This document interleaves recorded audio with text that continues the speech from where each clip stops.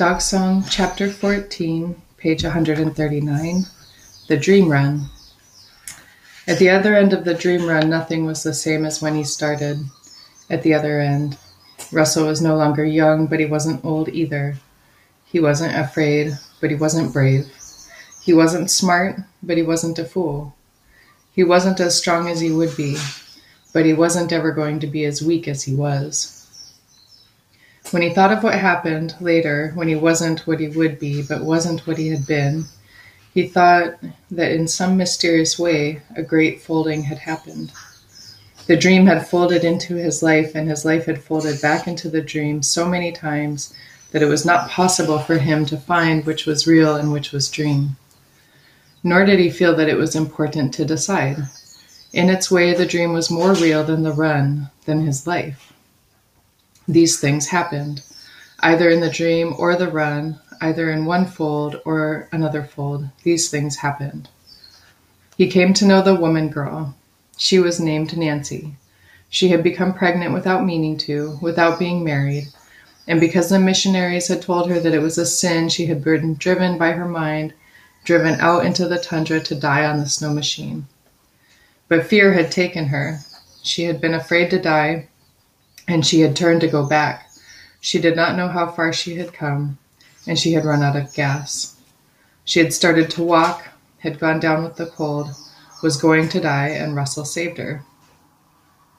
She had gone first out to sea, then turned inland so they would think she had gone through the ice and would not look for her inland. She did not have parents to worry for her. Her baby was not due for 4 months, but she had pain in the tent that first night, and Russell worried, though there was nothing he could do for her. They could not leave. The storm was too strong for them to leave. He fed her meat and fat from a caribou carcass, watching her eat and talk between mouthfuls, heating the pieces of meat and putting them in her mouth, holding back when she winced with pain as she came back from freezing, handing her the next piece when she was ready for it. He let her talk and talk, now that he was rested. When at last she had settled and had stopped talking about herself, she stared at him. "What is the matter?" Russell asked. "Have you never seen people before?" Nancy looked down, suddenly shy. "It isn't that. It just came to me that you were out here with a dog team. There's nothing out here. How did you come to be here?" Russell thought of telling her of Ugruk, of the dream, of the run, but held back. That was part of his song and wouldn't be good to talk about it before it was ready to sing.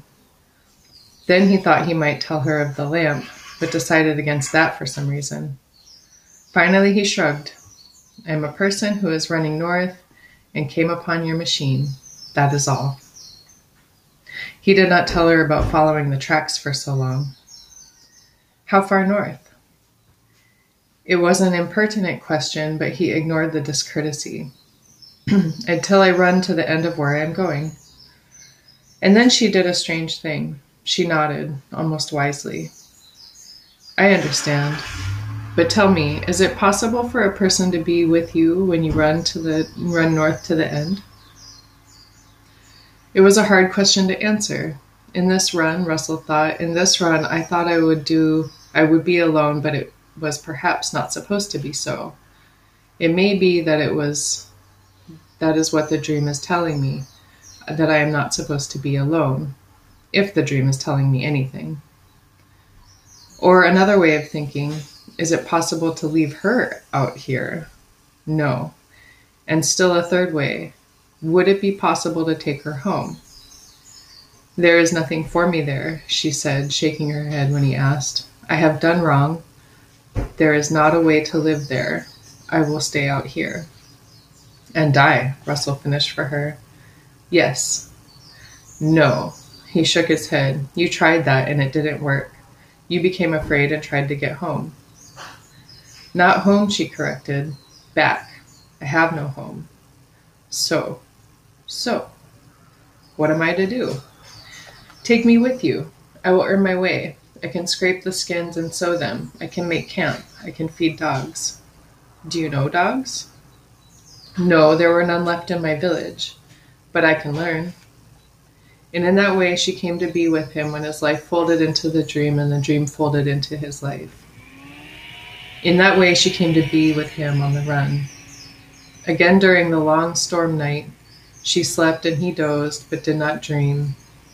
And when he awakened this time, there was light outside the tent and the wind had stopped. He reached outside and brought his parka in, scraped the ice off, slid it over his underparka and stood outside. He was stiff, worse than he'd ever been, so he'd stretched, felt his bones crack and creak. The woman girl put her anorak on and came out. "It is cold," she said. "Cold as our friend." "I know, but I am not dressed as you. I feel it more." "We will wrap you in skins in the sled. You will be all right." She said nothing but nodded and began taking the tent down while he hacked meat off the carcass for the dogs. She put one skin on the bottom of the sled, curved up on the sides with the hair in. The other three she put on top as a kind of blanket with the fur inside.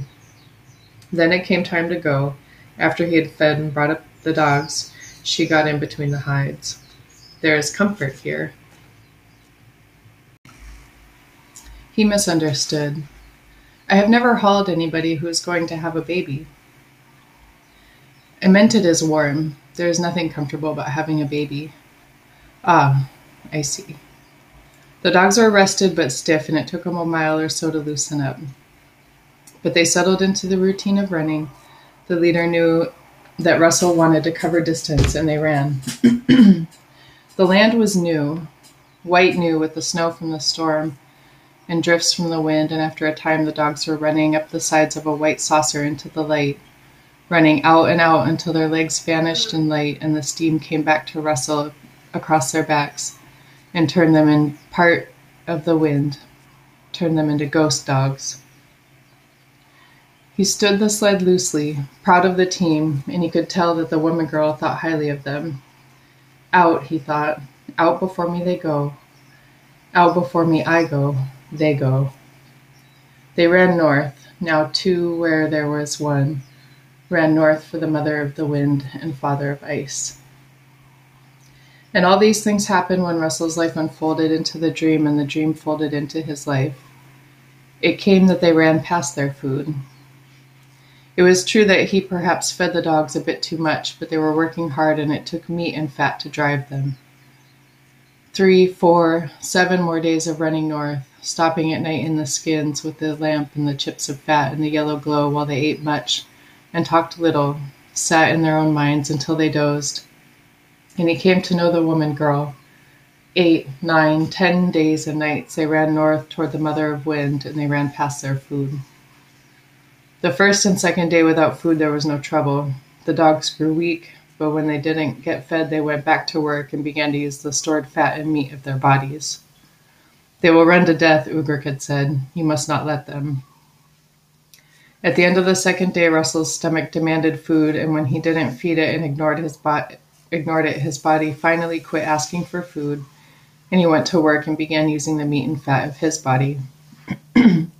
The woman girl grew weak rapidly because her body fed the baby within. Russell saved the last of the food for her, and when that was gone, it was obvious that the dogs could not go much further. He stopped. There had been no game, no sign. They had seen nothing, and he was worried. No, more than worried. He had been worried when the first 2 days with no game sighted had come. Now he was afraid.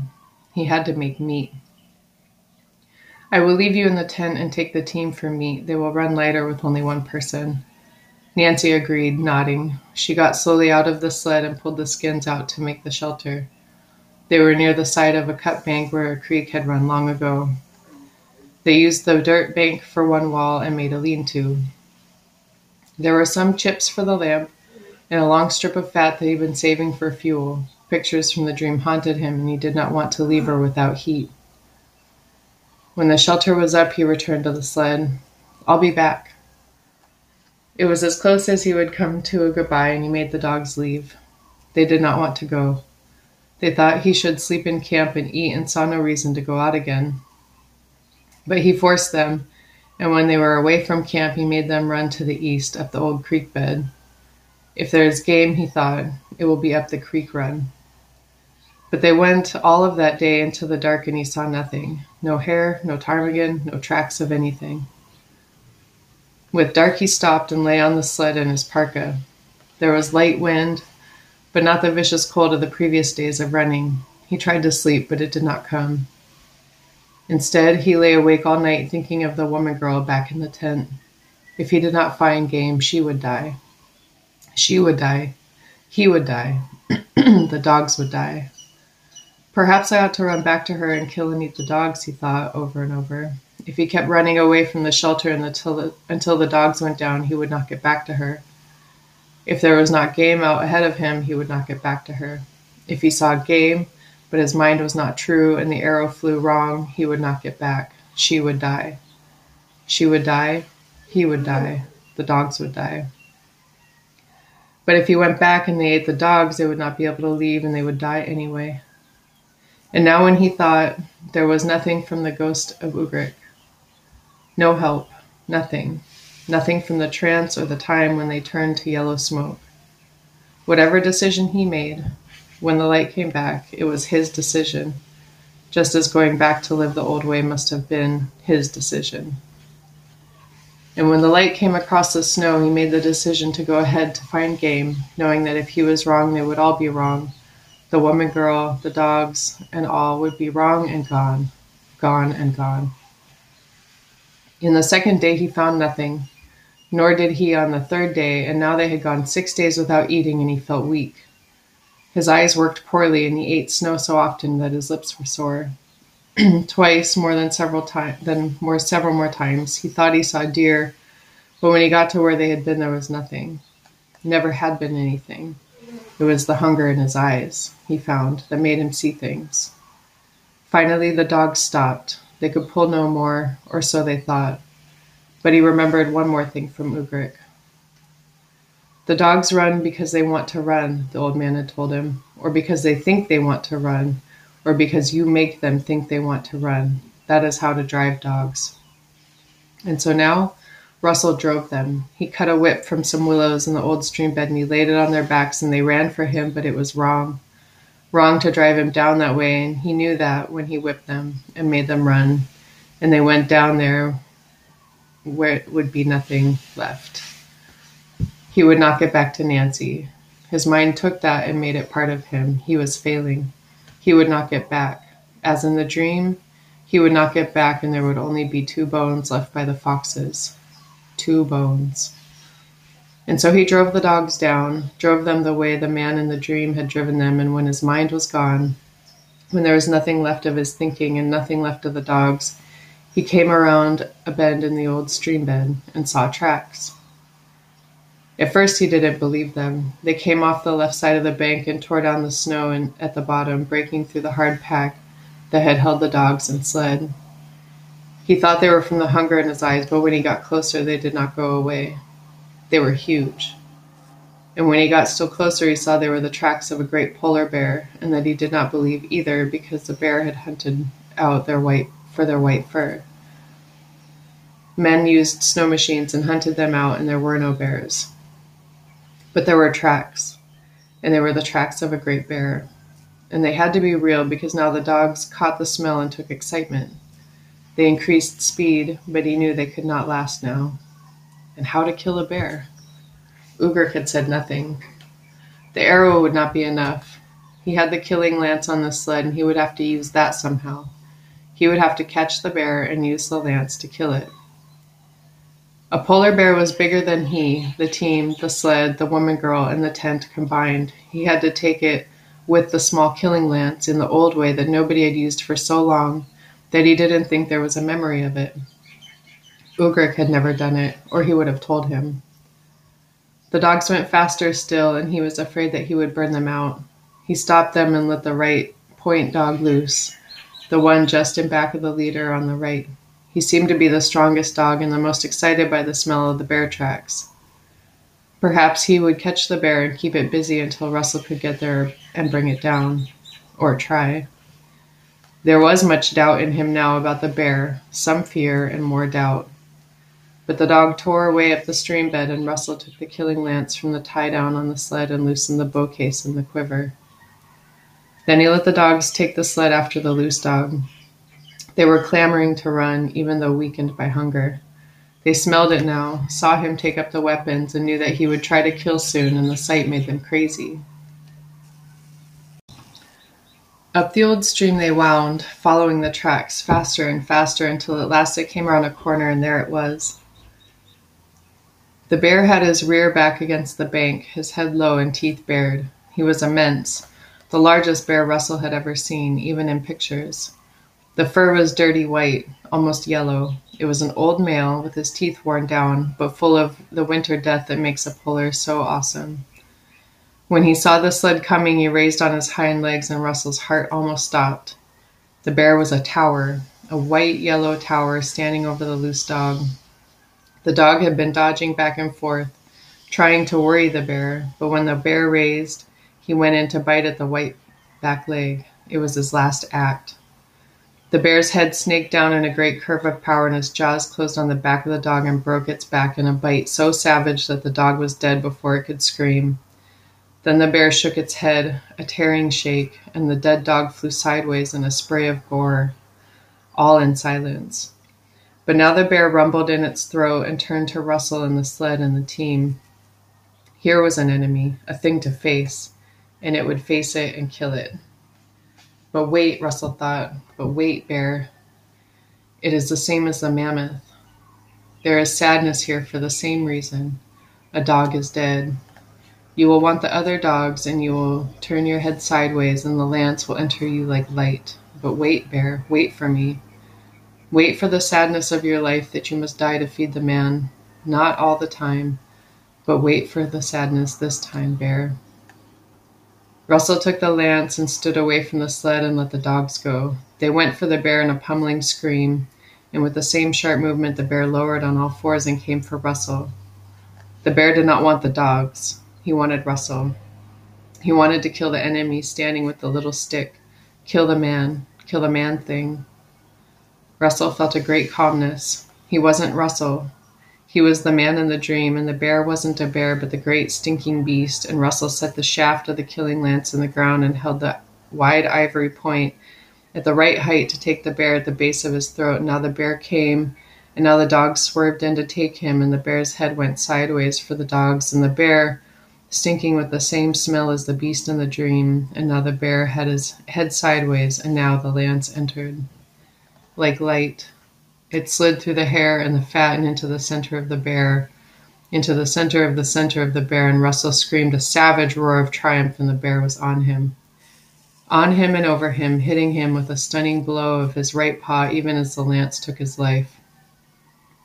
Russell knew he had killed the bear, but felt the pain and saw the flash of his own life, as his own life seemed to fly from him, and he thought with a violent clarity, but wait, bear, and then he saw nothing. And these things happened when Russell's life unfolded into the dream, and the dream folded into his life. When he came back into his life from where the bear had knocked him away, the bear was dead, and the dogs were chewing at his rear end, and Russell was underneath his left front shoulder, the blood dripping down on him from where the lance shaft had entered the bear. He fought to get from under and crawl to the side. When he could stand, his head was aching and dizzy. He looked down on the bear and felt his heart go out of him and into the bear. Thank you. The meat will be welcome. A sadness took him because he had no food for the bear. Such a big bear it was. But he had nothing for him but the thought of food. It would have to be enough. The bear was a mountain of meat. It weighed close to 3/4 of a ton. More meat than he could eat, than the dogs could eat in a month.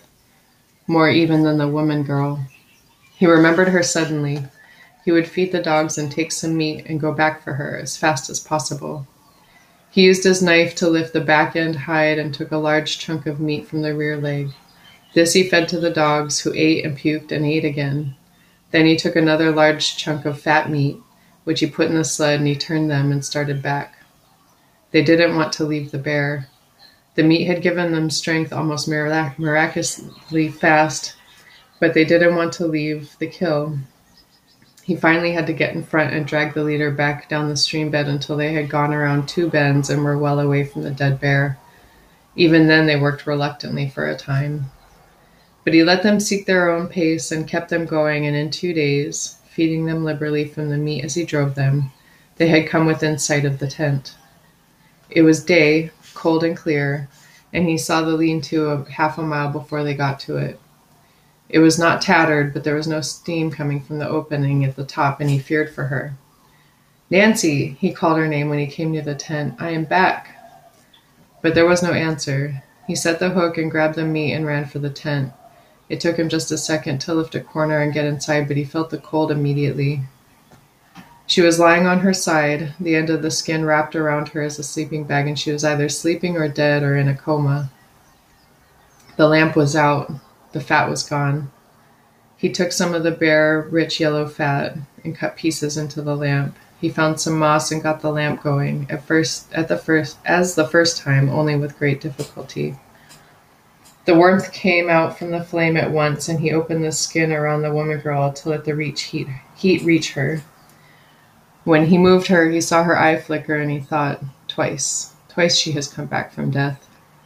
But this time she was not frozen, as she had been the first time, or not frozen to such depth. There was not that wrong with her. She smiled at him. "I did not think you were coming back," she spoke in a whisper that was almost a hiss. "I said I would be back." She said nothing more. He cut meat in small pieces and heated them on the lamp and put them in her mouth, and she chewed and swallowed, and where there had been an end, there was once more a beginning. But worse was wrong. Worse than he thought could be. Even with the meat, she did not revive. She ate, but when he thought she should eat more, she held back and she did not come up, and because he had come to know the woman girl, he was worried. "You are sick," he said. Outside it was dark and the wind was blowing again. Or still. "What makes you sick?" She did not answer at first. Then she grunted. "It is the baby. The baby is coming early. I cannot stop it." That is not good, is it?" "No." She turned away from him, face to the back of the tent. "Maybe you should leave me alone." But he had run once, left her to go for meat, and he would not leave her again. Leaving had torn him, and he still thought of the dream in the tattered tent with the foxes. "I will stay." She said nothing to this, and he took that as acceptance. Or perhaps she was too sick to argue. "Is there a thing I can do?" he asked. But again she did not answer. He put more fat in the lamp, pulled the wick up to make more heat, then went outside and fed the dogs. They would sleep for days now, he knew, and that was fine. He had enough meat to last a long time, and by then they would be able to travel. If not, he would just go back to the carcass and get more. With a strong team, it was only a day and a half away.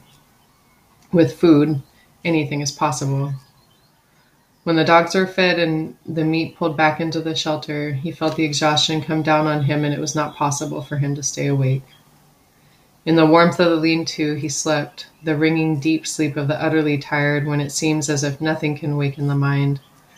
His head lay back against her feet, and he slept and thought he would not dream.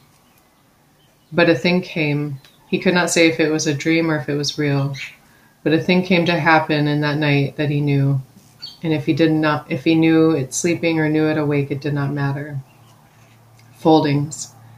The woman girl became a woman in the night. She was quiet at first, but moving and throwing her body back and forth, and then in the yellow of the lamp she gave sharp sounds from the center of her center, and he felt that.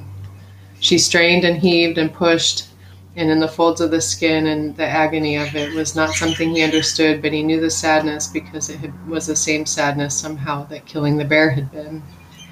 In his mind, he tried to help her, but he was not sure if he really did or only wished that he could. And still she worked. The cries became closer together and shorter and deeper, and then she screamed, and then a lifetime of almost animal whimpers, and another scream, and nothing had happened, and it was in his hands, and there was not life in it. "Take it away," she screamed. "Take it away now, before I see it. Put it away from me, outside." And either he did or dreamed he did or wished he did. He went from the tent with the baby and up on the hill in back of the tent, and he walked in the cold and put it on the hill, and he thought he had never been so sad, a tearing sadness. But there was not life in it. There was not life. And when he got back to the lean-to, or thought he did or wished he did, she was either asleep or unconscious, and he fell back on the skin and slept with her. And he wished then that he had stayed in his village. And all these things happened when Russel's life folded into the dream and the dream folded into his life. Nancy lay for 5 days in the lean-to while Russel fed her meat from the bear, warming small pieces on the end of a willow and handing them to her. But there was some trouble he did not understand with the woman, and soon she went back to being a girl woman, looking small and pale, and when those 5 days had passed, he knew they would have to go. "You need help," he said, "from a doctor. We will have to go to a settlement." She said nothing. Her face had taken on the yellow of the lamp, but it was the wrong yellow, the kind of the yellow that stayed even when he opened the tent flap and let the daylight in. "Here's the way it is," he told her, though he was not sure she knew what he meant or even if she listened. "I do not know for sure where we are or how far we've come, but I think it is closer to the north coast and a village there than it would be to try to get back to your village. We came a long way. My dogs are strong. Even now," he thought, "even now it is hard to keep pride away. So I think we will go to the carcass of the bear and get meat and fat and then run for the north, as before. It should not be far to the edge of the land, and there will be a village, as there are villages along the coast everywhere, and there will be help for you." This was the longest talk he had made since finding her. That is the way it is. Still she said nothing, but she nodded, so he knew that even weak she understood and had been listening, and he felt better for that. So began the race. The dogs were strong almost past measuring. Though there were only 4 left, they had been fed meat and run, so their legs rippled and were hard to the touch. Their heads were also hard. They had seen and done much, and now they knew the man on the sled, knew that he was part of them, knew that no matter what happened, he would be there, and that made them stronger still. The strength in them came back to Russel, and he fed on it and returned it as more strength still. "We have fire," he thought, as they left the camp and went for meat to begin the final leg of the run. "We have fire between us that grows and grows, fire that will take us north to safety, fire that will save Nancy." So began the race. They took meat from the bear, as much as Russel thought they could carry, but had to leave the hide, the beautiful hide, because it was too heavy. He took the skin from the front legs to make pants, but the rest had to stay. She brightened when they reached the dead bear. "You did this," she whispered. "With a spear you did this?" He looked away. "And with the dogs. A man does not kill a bear alone. The dogs helped." "Still, it is a huge thing, is it not?" And now he chose not to answer. The dead bear made him sad, doubly so because they had to leave so much behind. It seemed wrong to talk of it as being a big thing, killing the bear with a lance. He did not wish to speak cheaply of it, or brag of it. So began the race. They left the bear and headed north again, running in sun and light wind. In the dark and some gentle snow they ran. Up the edge of the saucer of light they ran. Day into day they ran for 6 days, stopping only to feed the dogs and rest them in 3- and 4-hour naps, sleeping on the sled, or Russel sleeping next to it and Nancy on the skins, then up and gone again. "I must win this race," Russel thought. "I must win." The girl woman named Nancy got worse, grew weaker, but his strength grew with her weakness. His strength grew and went into the dogs. Now they had more light. Winter was still there, but the sun was coming back, and he ran through the sun, grateful for the warmth. Even the nights were not so cold. The dogs did not go down now. They were everything he would have wanted them to be, and he drove them with his mind, drove them to the edge of the land, drove them until he felt the land start to tip down, and then he smelled it, finally saw the sea ice out ahead. When he got them over the edge of the sea, he stopped and leaned over. "See, we are north. We have come to the edge of the land." She was still, but the edges of her eyes were glowing with life, with happiness, with the pride in his voice at what his dogs had done.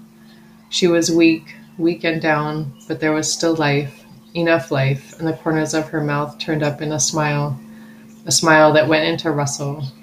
See, he said, raising the team, we will be in a village soon. And he brought them up and ran them with his thoughts, and on the ice they cut a snow machine trail, and he followed it to the left because that is what his leader said to do, and he was the leader, and the leader was him. They drove down the coast, drove on the edge of the sea ice and land snow, drove into the soft light of the setting spring sun, drove for the coastal village that had to be soon. The man-boy and the woman-girl and the driving mind-dogs that came from Russell's thoughts and went out and out and came from the dreamfold back.